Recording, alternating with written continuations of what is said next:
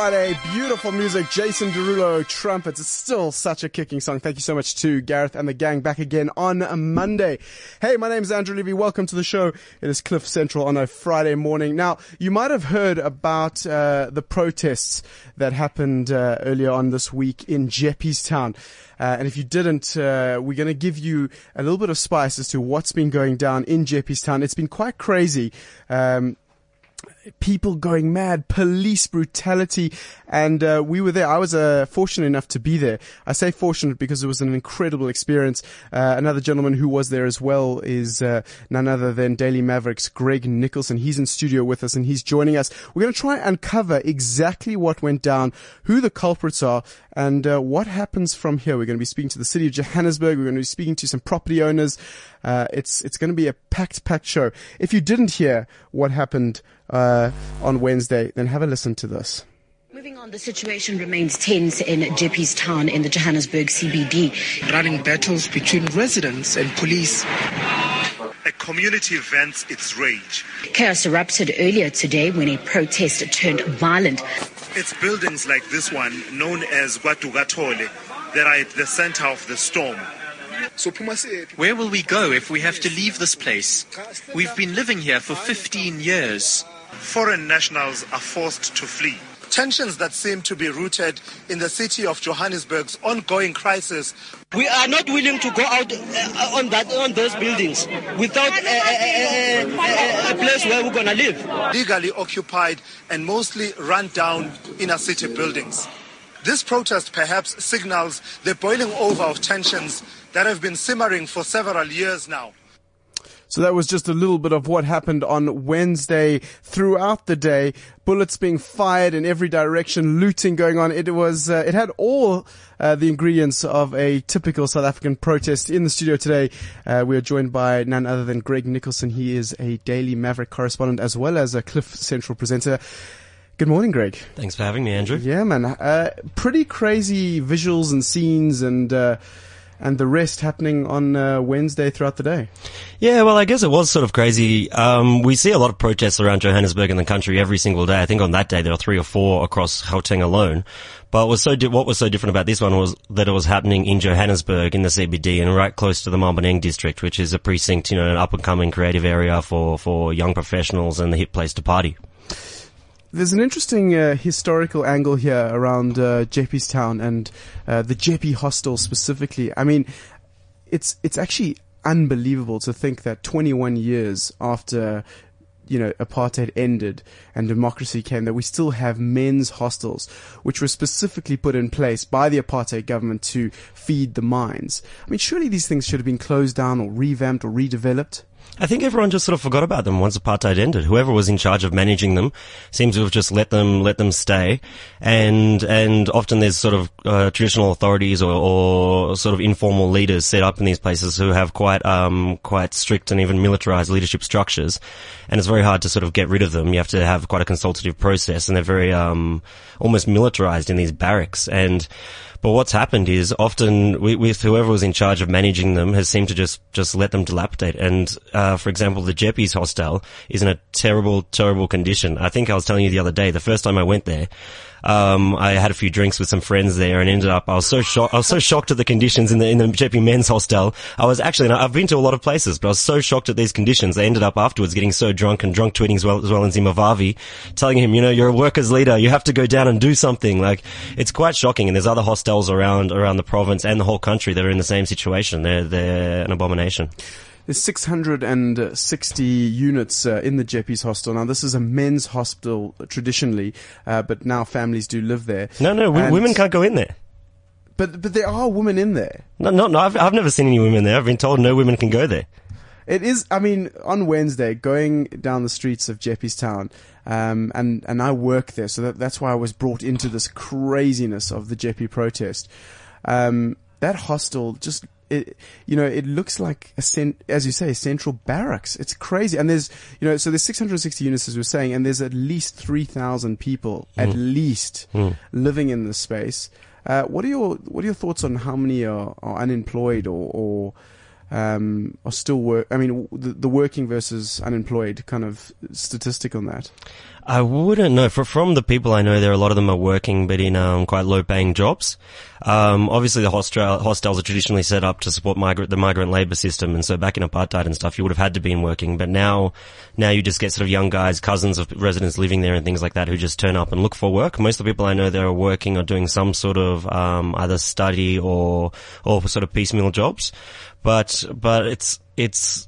I think talking about the sort of militarized structure of the JP Hostel, it's quite interesting because it really is like that. And even a lot of hostels played quite a large influence both in the 90s violence around Johannesburg between Inkatha and ANC supporters, as well as in the 2008 xenophobic attacks. It's a very IFP space, isn't it? It is. You've got these old posters of Mangosuthu Buthelezi who when he was about 40. That's right, yeah.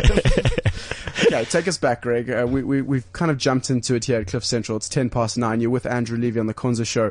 Get involved. We're talking about the JEPI protest, what went down, and who's actually responsible for it. Because there was a lot of discussion. Maboneng's, the Maboneng precinct was brought into it, and I think that is false. We're talking about the ins and outs of it, and what do we do about this? Of course, if you've got a comment, 0861 555 189, give us a call or tweet us at Yebo_LEVY or at CliffCentral.com. We're speaking about JEPI's protest. Check the hashtag as well, JEPI protest. Take us back, Greg. What happened? What were the events that went down that caused this massive uprising? I think we have to start with the residents living in these buildings around JEPI. So it's largely a former industrial area where there's a lot of factories and things like that, and then a lot of these buildings over the years have somehow been converted into little units. So there are sort of cinder block structures throughout these buildings, and there's little rooms that people live in. So it's sort of, if you can imagine a former factory that now has these little rooms throughout there. And recently, it's quite difficult, we've found, to get a lot of the details behind these sort of things. But what's clear is that some buildings, tenants recently got eviction notices. So they saw that, obviously they're angry. They're thinking that they say there wasn't any sort of consultation process as far as they know. And they're angry that they're going to get thrown out onto the streets. And we have to remember that this is quite a marginalized area. It's sort of a reasonably impoverished area. It's not the best area around there. And so what happened was the community decided to respond with a protest on Wednesday morning, started early in the morning. And that follows a similar strategy they took in 2011 when they got, some different residents around the area got eviction notices and they protested, and then eventually the city, I think stopped. I don't know a whole lot about the 2011 protest, but they stopped the eviction process. So I guess they're trying it again, got eviction notices, went out onto the streets, had sort of running battles throughout the day with the police. Some of the men from the hostel came up and were involved. And it ended up, I guess, with a community meeting where I think it was the city. It was hard to find all these details, And so you have ndunas, from the hostels and things like that. And then the city representatives coming and promising more consultation, which they actually have tried to do already. And as well as other sort of things to try and thwart this eviction process. But right now we're counting down to eviction date. And we don't know what's going to happen, whether these people are going to get kicked out, whether there's going to be more protests. We actually don't know what's going to happen. So just to summarize, basically, 8 to 11 buildings in JP's town got served eviction notices. That's what we hear. I've only seen one. Okay. Yeah.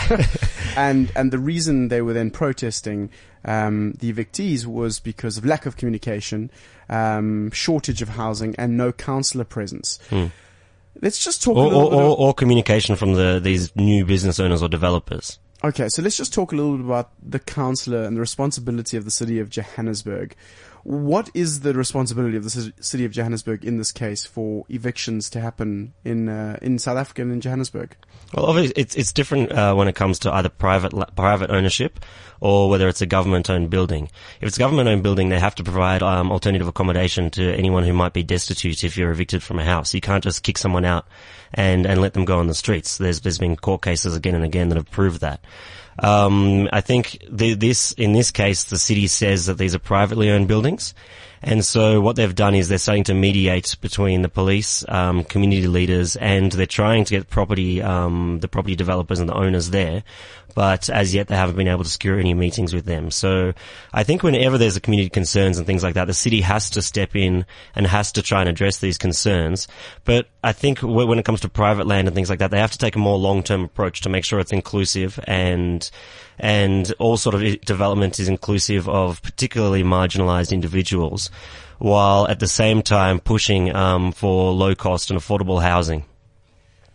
Is it the job of the COJ to actually provide housing, even if you're illegal? So you've taken over a building. You're now a resident of this building.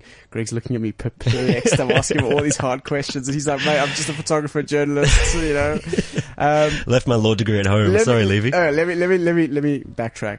I believe it is to my mind that it is the responsibility of the city of Johannesburg to actually provide housing to residents, regardless of whether they're illegal or not, if they get evicted.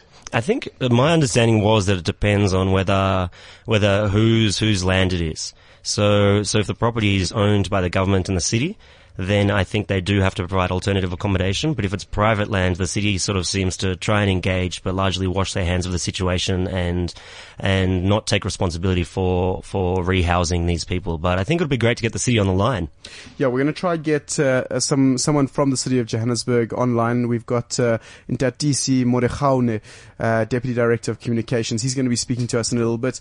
We've also got a gentleman by the name of Emmanuel and Sotomi. He is supposedly leading this new revolution of City of Johannesburg buildings. So when people get evicted, he's the kind of guy that's moving them all around and making this thing. So we're going to try to get them on the line at the moment. I believe Ntatisi is on the line, and let's pull him up right now and just find out from his perspective what's going on. Ntatisi, good morning to you. Good morning. Thank you so much for joining us this morning. Give us your view as to what happened on Wednesday.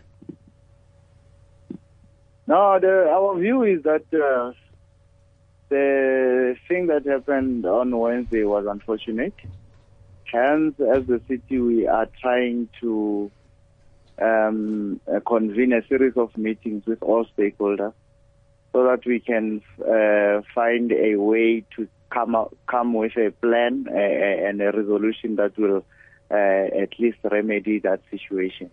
What has happened is that there are three properties in that precinct which have been bought by private developers.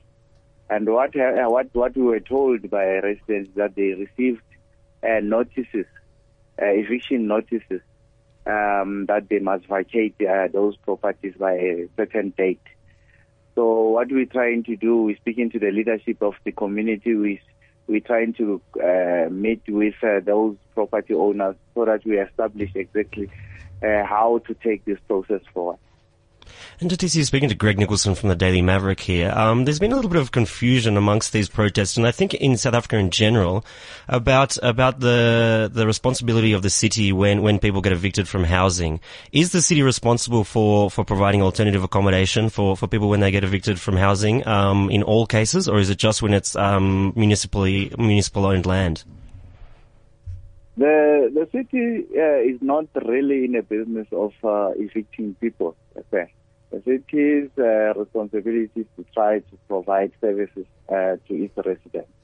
So what happened, there is a case which has set a particular precedent, which was heard by the Concord, the Blue Moonlight case, whereby a ruling was saying in cases where private developers or private people who own buildings are evicting people for whatever reason, the city's role is to try to see that the well-being of those people is taken care of in terms of provision of what the court termed temporary shelter. And that temporary shelter is a temporary shelter in a sense that a person can be there temporarily so that they find themselves an alternative accommodation. So what we have as a city, we have some shelters that are there in the inner city, where we, on a temporary basis, provide that assistance. But there are legal debates in terms of the definition of what the court has ruled, because some of the human rights lawyers are arguing that the temporary arrangement should be in a particular way, and that the way we analyze it as a city, we see it in a particular way. So there is a long debate that is standing around those issues. Ntatisi, let me just come in here if you don't mind. When you say try to accommodate, don't you mean by law you need to accommodate people? And if they're illegal in that occupying a building, for example, and they get evicted, do you still need to, by law, find accommodation for them? No, what is happening is that there are temporary shelters that the city make available on case by case. It's not to say because financially you would be killing a whole lot of municipalities when you say municipalities would have to have all properties available that are vacant that can accommodate people that are illegal. That's not how we interpret the ruling. The ruling says the city must come in and assist and assist those people with temporary shelter, and that's what the city is doing case by case. And then, how do you decide on this case by case basis who gets temporary shelter and who doesn't? What happens is that in these cases, what we do, we go and we assess the situation of people in terms of their financial situation and all of that, and then we look at what's available in the space, and then we allocate accordingly. So what has been happening is that yes, there are debates, there are arguments, and we are working as hard as possible to make sure that we assist where we have resources to do so. Okay, if you've just joined the show, we are speaking to Ntatisi, and please pronounce your surname for me. I'm very bad at this. Modikgaoane, is that correct? Modingwane. Okay, Ntatisi Modingwane. So I'm learning Ntatisi. He's the Deputy Director of Communications for the City of Johannesburg. We're speaking about the evictions that happened in Jeppes Town on Wednesday, the big protest that went down because of evictions that are planned. And we're trying to get an understanding from the City of Johannesburg as to what they're going to be doing about it. I'm in studio here with Greg Nicholson. He's from the Daily Maverick. Ntatisi, just tell me, in terms of this temporary accommodation on a case-by-case basis, are there any basics that need to be there? So is it electricity? Is it water? What's the story? Or is it just effectively a roof over someone's head? No, what happens at this shelters? It's a shelter that has all basic services, toilets, water, and a bed for people to stay in until they find themselves a stable accommodation.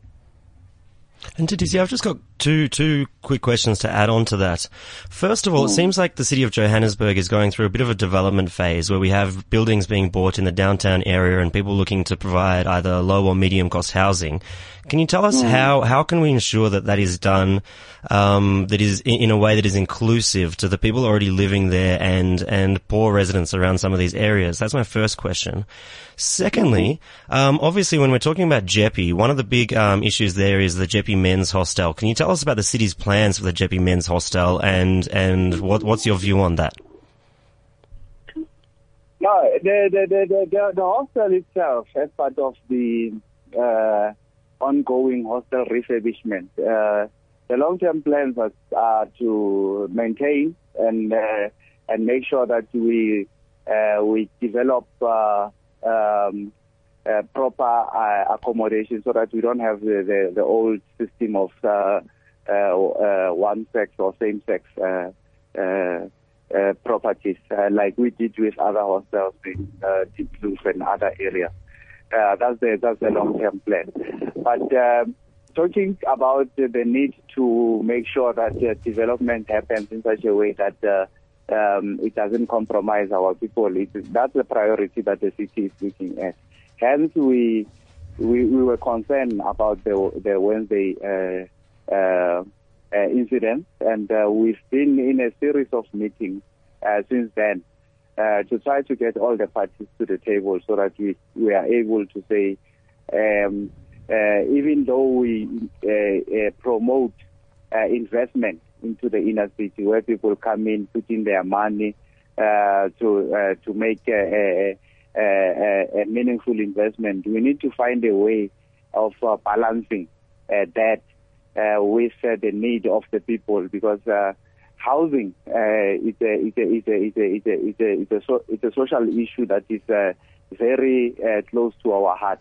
Hence, as a city, we, through the Johannesburg Social Housing Company, we are in a process of trying to increase the stock so that we are able to cater for people that require social housing. Because some of the people, they don't really need IORDPs. They're not here to stay long. They're here for economic opportunities. And some of the people that come to Johannesburg are seasonal workers. They come to Johannesburg for a particular period and leave to their provinces as well. So there is a need from the city. We're starting to run out of time. Can I just interrupt you for a second? I just want to ask quickly before we have to let you go. You're talking about the hostel redevelopment. Can you give us a time frame for what's going to be happening to the hostel and what we should expect? What sort of time frame, and will we see something like family units or what can we expect? Now, at the moment, I don't have the exact time frames for the GP in particular. But yes, the plan is to look at the family unit model so that we able to assist the people that are staying there. And when we go the family unit concept, it's a social housing model where there is some form of rental for people that would be staying in those developed properties. And Tatisi, just lastly, do you think that the communication was well handled about these evictions? If, for example, you do the JP hostel and you need to evict people, I mean, there's close to 3,000 people. What is the process that you will follow in order to ensure that this kind of a protest and anger doesn't happen again? Now, from the city side, we don't think that the issue was handled properly in terms of communicating to people, because the information was not even shared with the city. It's a situation where a private developer acquire a building from another private developer and decides to action a particular action. And from where we're sitting, we want to close those loopholes, and so that people, even if it's a private matter, because people invest their own hard-earned cash in some of these projects, we need to open up communication doors so that we are able to, in that process, be able to communicate to people effectively to say what are the plans going forward for a particular area. But correct me if I'm wrong, Tatisi, the eviction order happens through the South Gauteng High Court. A sheriff's notice is given to the evictees. That sounds like it's very governmental and municipal. Now, obviously, you're a big organization and you've got a lot of different departments, but surely you guys need to be speaking to it. How is it possible that, as the city of Johannesburg, you have no idea that these evictions are taking place? And just to add into this, the one eviction notice they have seen, the first respondent on the eviction notice was the illegal occupiers of the building. The second respondent was actually the city of Johannesburg. Now let's clarify these matters properly in terms of eviction orders. Orders are granted by the court of law, and it's not in all cases where we will be able to be represented in cases that are involving private eviction. At times we get notified at a later stage once the order has been granted. And granted, we want to improve on those issues to be able to effectively intervene as early as possible in some of the cases. But knowing that people who have interest and have invested their own money, they would go at length to try and make sure that other opposing institutions are kept as bay as possible. But we will try as a city to make sure that we intervene as quickly as possible in some of these matters. So are you saying that you were aware of some of the evictions since you were the second respondent? No, we were not aware. So then who was the second respondent from the city of Johannesburg? The thing is, you can put a respondent and you find that at a certain point there's no need to summon that particular respondent in that case. And the court looks at what you've presented in front of them, and they feel it's sufficient to be able to conclude a case. And in some cases it does happen. But what we're saying is that with this one, there were challenges, and we want to close those gaps and make sure that we deal with these issues effectively from the onset. Ntatisi, that's where we're going to have to leave it for today. Thank you so much for joining us. That was Ntatisi Morekwane, Deputy Director of Communications for the City of Johannesburg. Of course, there are different discussions going on here. There's a whole bunch of different angles, different viewpoints when it comes to the JP protest. I think that's what amazes me, Greg, so much about this whole thing, is that you've got the people who are being evicted. You've then got the police who used incredible amounts of force. I mean, I was shot at with rubber bullets. You've then got foreign nationals who had to escape for their lives. You've then got business owners in the area who are getting looted. I mean, it's a minefield, isn't it? And all at once, it's sort of taking place with the backdrop of city redevelopment, particularly around the Maboneng area, which has seen rapid development. So it's fascinating with all this sort of stuff going on. It's almost like a microcosm of larger issues in the country. Well, I mean, that was the one interesting thing. We heard the songs from some of the evictees, and they're like, we want to meet Maboneng, Mr. Maboneng. We want to try sushi in Maboneng, which I really loved. There was a lot of animosity and hostility towards Maboneng, and particularly sort of white journalists like us. I think people would just say, hey, Maboneng was a Maboneng. Meaning you know, like. But now, the truth is, Maboneng had nothing to do with this, did they? I mean, they're not buying the buildings. They've completely denied it, and we've seen no evidence that they're involved at all. And I don't see why they would be. I don't think it's quite their area to get involved. Well, let's speak to a community spokesperson. Baba Lalelane is from JP's Town. He speaks on behalf of the community. Baba Lalelane, Sanbon. Hello, Baba. Kunjani? Ngiyaphila, Baba. Shap. Ngifuna ukukhuluma isingisi, cela ne? Okay. So Lalelane, you are from JP's Town. Give us an understanding of what went down in your mind on Wednesday through the day. In fact, this story started on 2011 up until this week on Wednesday, because like it's what is happening. It was shocking when we're getting information from the city of Johannesburg that they sell it 38 buildings to Maboneng. Thereafter, the eviction started. And the question is, if they are evicting people, where is another alternate accommodation for the people who are staying on that building? We are not refusing to get a development.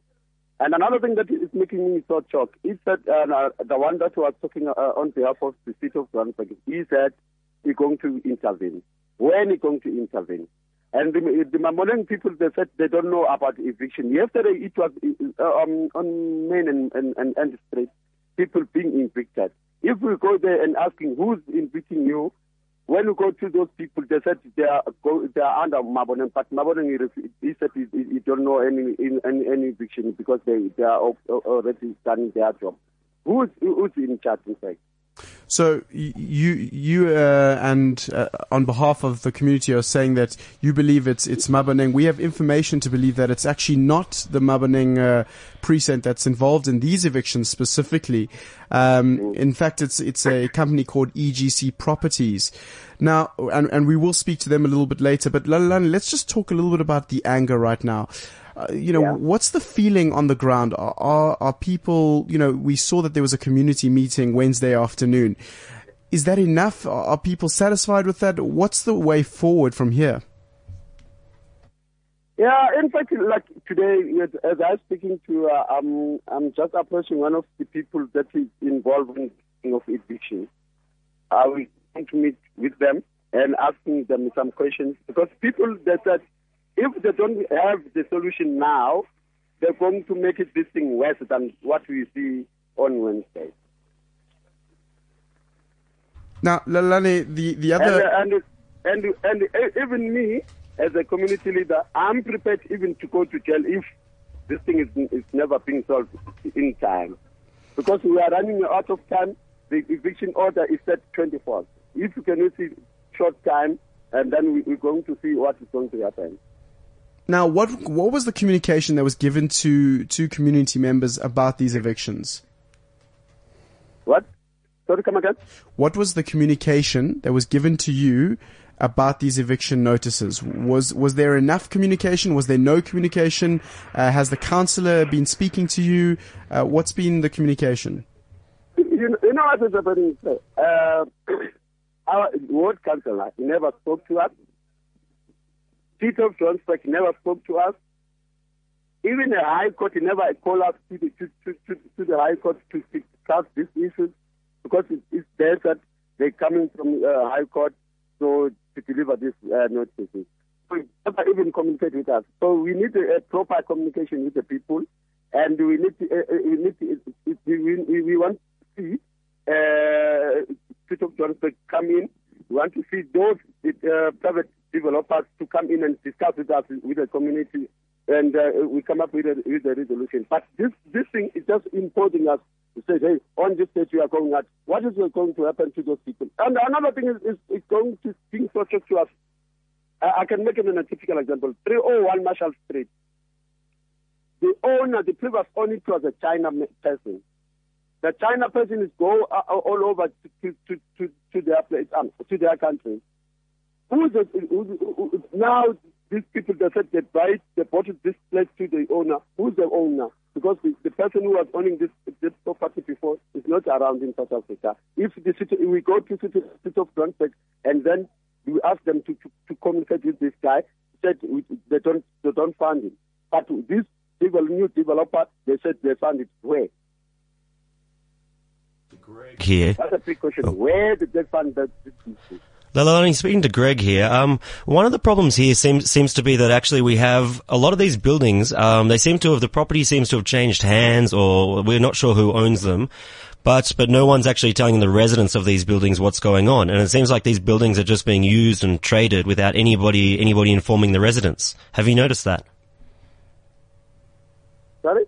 I was saying it seems like what we have here is that either the city or private property owners are trading these buildings, selling them and buying them between each other, but then the residents never seem to be informed as to what's going on.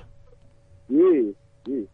And do you have any sort of communication with property owners? Because it seems to be, you told me yesterday that a lot of residents are paying their rates, water and electricity, but they're not paying rent. Yeah, like what is happening here? One of the buildings that is around, or other buildings, they're not paying rent. They're paying only service, water and electricity. We are not renting.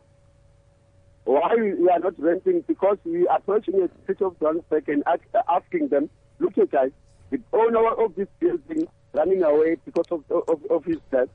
So now we are preparing as a community to pay services, because you can't just stay in the area where we are using a system of Johannesburg service, water and electricity without paying it.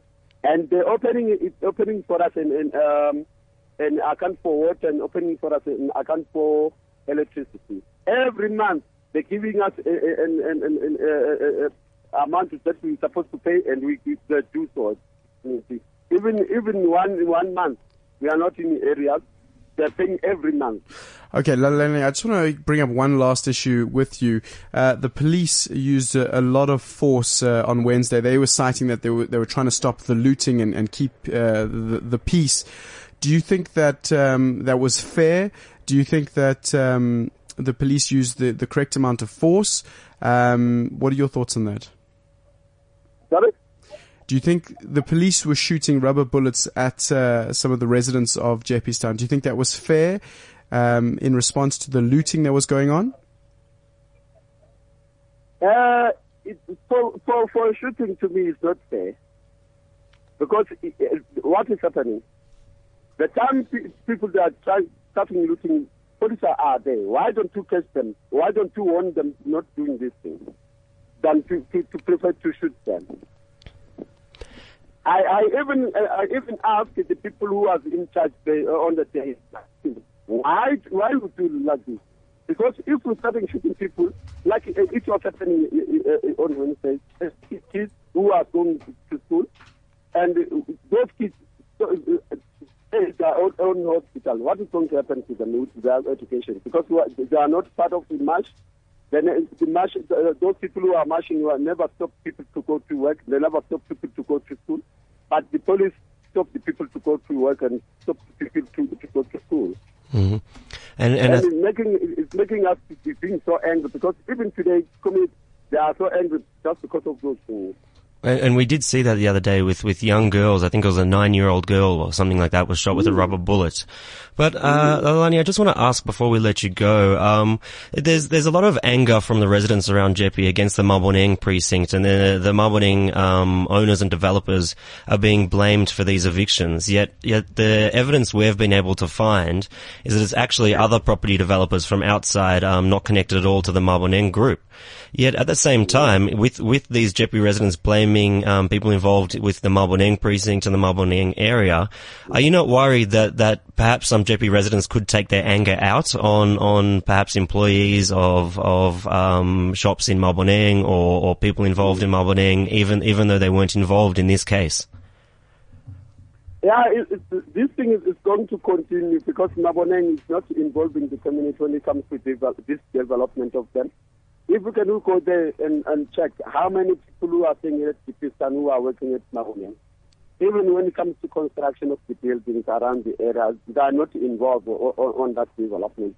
There is no communication with the people and the developer, like Maboneng, as I say. And they claim that they're employing 50% of the people of Pakistan. They are lying. They are lying. I'm 100% sure they are lying. If we can go one of the shops and ask them who is staying at Jeppe, where they are staying. All right. You see? And there is this concept, they call it Batupile, from the government thing. It's confusing. It's confusing when it comes to Maboneng. It's confusing because if the third Batupile, when they do this thing of Batupile, when they communicate with us as the community of Jeppe Town. All right, Lalani, we're going to have to leave it there. We hope you come to a resolution on this, a safe resolution, and we hope the people of Jeppe Town remain safe and can find a positive outcome from this. Thank you so much for speaking to us today. We're just hoping, we are opening our hands. If nobody wants to come to talk to us, we are ready. If the teachers don't, but they want to talk to us, we are open their hands. And even those people, they come with their private developers, we want to talk to them. We want them on the board. We want to talk to them, and we want these things to be resolved as soon as possible. All right. This thing is happening on the 24th of this month. They're going to evict people. Hey, I want them. I want them, and I repeat again, I want them. Lalani, thank you so much for speaking to us, and we will pass those messages on to the owners of Maboneng and potentially other property owners in the area. Very interesting, Greg. It seems like there's a pitfall here. If you've just joined us, I know it might be a little bit confusing to follow, but effectively there was a big march on Wednesday in Jeppestown, a historical area in terms of the apartheid era. That's where the Jeppies hostel is. If you've never been there, it's an absolute mind screw, I must be honest. But we're trying to get to the bottom of this, trying to find out exactly what's going on, who's to blame for what seems to be the eviction of a number of buildings in the area for illegal occupation. Greg, you were there on Wednesday. Just a quick discussion before we go to our next guest on the police. Is that normal, what you saw there on Wednesday, or was there excessive force used? No, that was actually quite normal. In protest, police generally try to contain a crowd to a certain area and to keep them off main roads, to keep them away from busy sort of shopping thoroughfares and things like that. And if they can contain them, they're generally quite happy until either they get annoyed and decide we want to push them back, move them, or there's some sort of criminality going on. So in this case, there was sort of minor looting going on from some of the mechanic garages around that area. And we saw the police sort of turn a blind eye for a little while, and eventually, they have to actually do something. So what they do is they come in with full sort of guns blazing, rubber bullets, not live ammunition, and just really shoot willy-nilly. And it's such a problem because I've seen people have died from rubber bullet wounds. And the police, it's almost like they're in a paintball. I think one of the other journalists said it. It's like paintball, They it really is. Yeah, they go around and just sort of, almost anyone they see. It doesn't matter if you're walking home with bread, you weren't involved in the protest at all. If you just happen to be in the wrong place at the wrong time, you'll get shot. And we even saw this is one thing I've never seen before, is police actually shooting into a building through windows. I was quite shocked at that, but generally in protest there is what feels like excessive force. I think the police from their side is perhaps they say they feel scared and under threat from the community, and so they have to show a high level of force. But being there, it does feel excessive. It feels scary. And the thing that I noticed, that the people that were getting helped by the ambulances, as you said, were actually old women who were selling fat coke on the side of the road, couldn't move out of the way fast enough, and just get in the line of fire with these bullets. And that's often what happens in terms of the police when they arrest people at protests, because when the police try to come in and arrest people, they come in their nyala or whatever after people have been throwing stones or, there's having skirmishes, and your young guys, your fit guys, the ones who lead the protests, they run. They're out of there too quickly for the police, or they're stronger and there's too many of them. Whereas your older or middle-aged women, they're often the ones arrested, or your old, your elderly, because they can't run away very quickly. And they might just be standing around watching, and all of a sudden you see a cop come up and grab them by the belt buckle and, throw them into the van. And we saw that yesterday. I hung out at the police station all day while the Jeppe community protested, demanding those arrested to be released. And almost all of them that came out were just middle-aged women. 20 arrests, close on 20 injuries from Jeppe protest on Wednesday. It could have turned very ugly very quickly. Of course, there are a lot of businesses in the Jeppestown region, a lot of industrial businesses. There's a lot of stuff going on there. We're speaking to a spokesperson of the Jeppestown business community, JJ de Castromeyer. JJ, good morning to you. JJ, can you hear me? I think we've lost JJ. Oh, no. There he is. Okay. JJ, you're speaking on behalf of the Jeppestown business community. Why are you guys opposing these evictions? Well, Andrew, we obviously affected. We've been very saddened over the last couple of days with the events that have transpired. A lot of the businesses in Jeppestown have been there for many years. 20, 30, 10, 5 years, whatever it might be. And we're a community, a very diverse community. And we're obviously affected by this. And a lot of the businesses have had to shut down.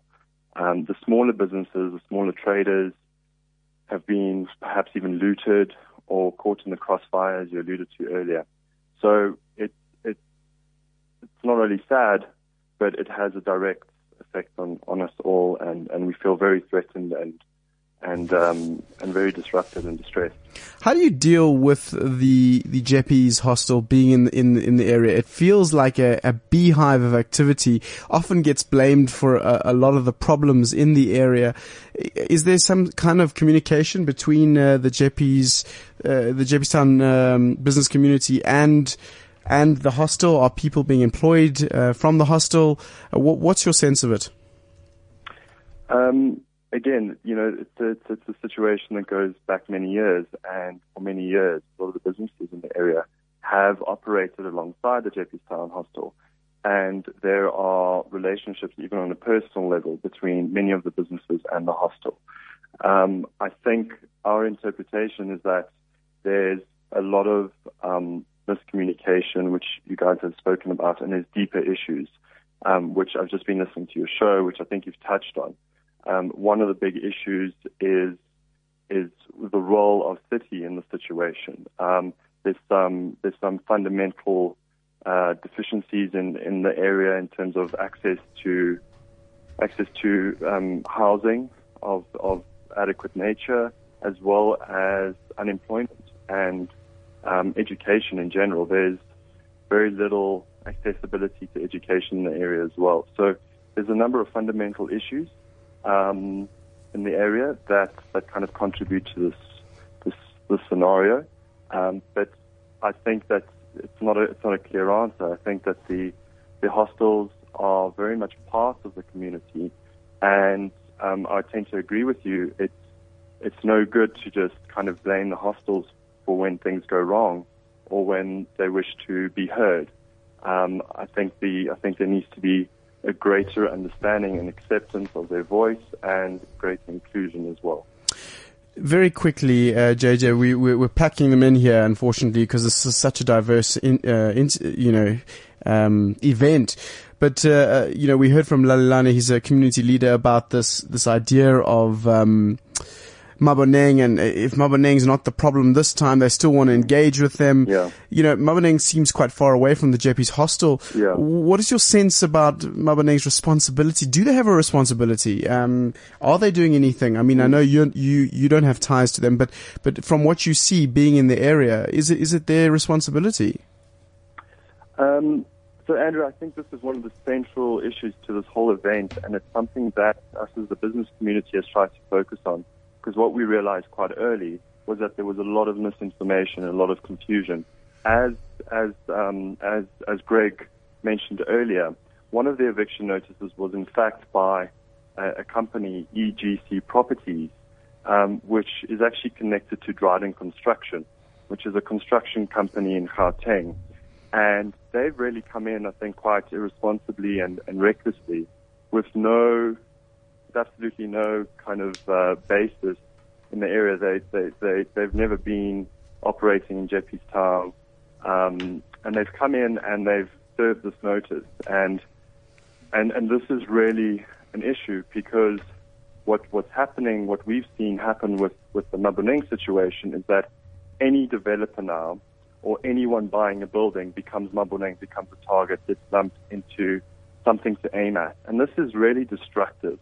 It's really destructive because people doing good work in the area, for example, employers, people creating jobs, are now antagonized and kind of stifled to do their work and employ people and create housing opportunities, create education opportunities.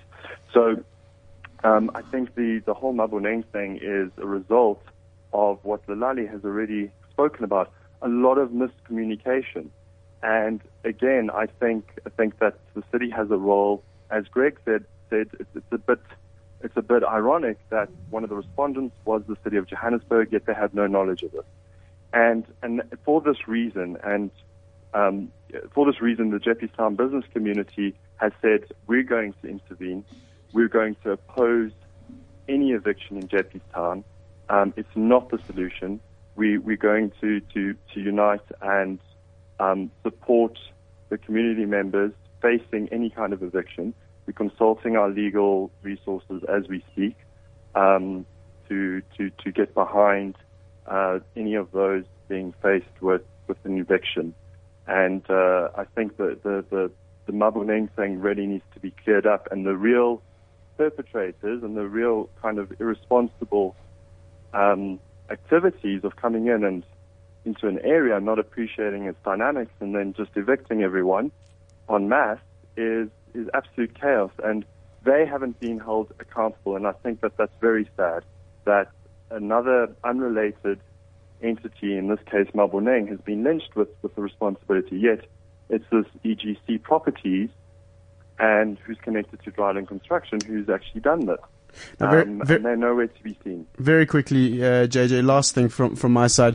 Does the community know that you are actually partaking on this? How have you engaged with them?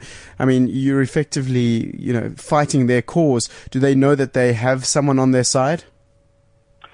As you know, the business community, I think, was woke up on Wednesday almost overnight to a situation that had escalated.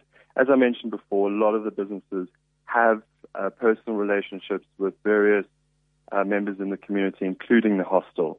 And those existed prior. What's happened now is that we've had to mobilize ourselves to intervene, and we're really looking forward to actually engaging with Lalali and letting him know that the community has an ally in the business community of JP's Town, and that we will get behind him to defend against these evictions. We do not support them at all. We don't see them as a solution. And we also feel that we need to intervene to provide real information. For example, who is actually behind these evictions, and that they don't have any concern or sensitivity to JP's Town, and they must be stopped. And I think that's something that we're now going to work very hard on to disseminate to community leaders. We've set up a number of meetings from the CPF. We've contacted SIRI, a social rights legal group, to assist us as well. And we're going to let members like Lalali know that we're there to support them, we're there to help, and we're also there to take the full legal process of opposing these evictions. JJ, thank you so much for speaking to us today about these evictions and about what the JP's Town business community is going to be doing about it. It seems like they're getting behind the community and opposing the evictions and are taking it to court. Greg, really interesting. We're running out of time here. Just a quick, summation, I suppose. We need to. We're trying to get the EGC people for comment regarding these properties. They seem to be avoiding us. But very quickly in summation, so when you're listening to this, you actually know what's going on. What is the takeout from this? Are we just going to see this on the 24th blow up again? I think the takeout has to be two things. First of all, I think, like JJ was saying, as new development happens on a sort of small scale level in specific communities, developers and local businesses going into those communities must make sure they consult the residents who are already there, as well as make sure they focus on upliftment. You can't just go into a community and not provide any jobs and not consult and anything like that. You will breed animosity. Because if you're going into a rundown area, the people in that area will obviously already feel aggrieved just by seeing the more wealthy move into an area sort of like Maboneng. The second thing I think has to be on a larger scale from the city. The city has to make sure that we have a policy and we follow that policy of inclusive development. Everybody wants to see Johannesburg improve, but nobody wants to see it improve without causing further marginalization than there already is. It's a crazy issue, and it's definitely not going to be solved today. I hope that we've given some insight into the eviction status and a little bit about protests and what goes down. It was an incredibly interesting feeling being involved in that and getting shot at by the police by rubber bullets. You hear it on the news all the time. When you actually get shot, it is a completely different story. I still have the rubber bullet in my pocket. Here it is. I'm showing it to Greg right now. He actually does. I got it. If anyone wants to know what it looks like a typical sized paintball is exactly the way you said it. This looks like a little paintball bullet, but let me tell you, it hurts like hell. If you want to hear more about this, continue to follow the story on Twitter. We'll be updating. Greg Nicholson is a Daily Maverick reporter. At Greg Nicholson is his Twitter handle. You can also listen to the podcast to hear what is going on with the JP's protest. Something tells me we are not at the end of the story just yet. 24th is when the evictions happen, so look out for more from that area. We did try getting get EGC and Drayden Construction a right of reply. They unfortunately chose not to reply, so we'll be trying to get to them in the next couple of days as well. But as for us, we're out of here. It is 10 o'clock. Thank you so much for joining us on the show. CliffCentral.com continues with the Sex Show up next, and then later on, Casper de Bevries will be taking over. Oh man, there are just so many crazy people outside waiting to get in here. Have yourself a lovely day. Here's a little bit of Al J. Run away, but hold her down with soggy clothes and breeze blocks. Shivers in your fever, scream me again. Never kisses, or do you ever send a full stop?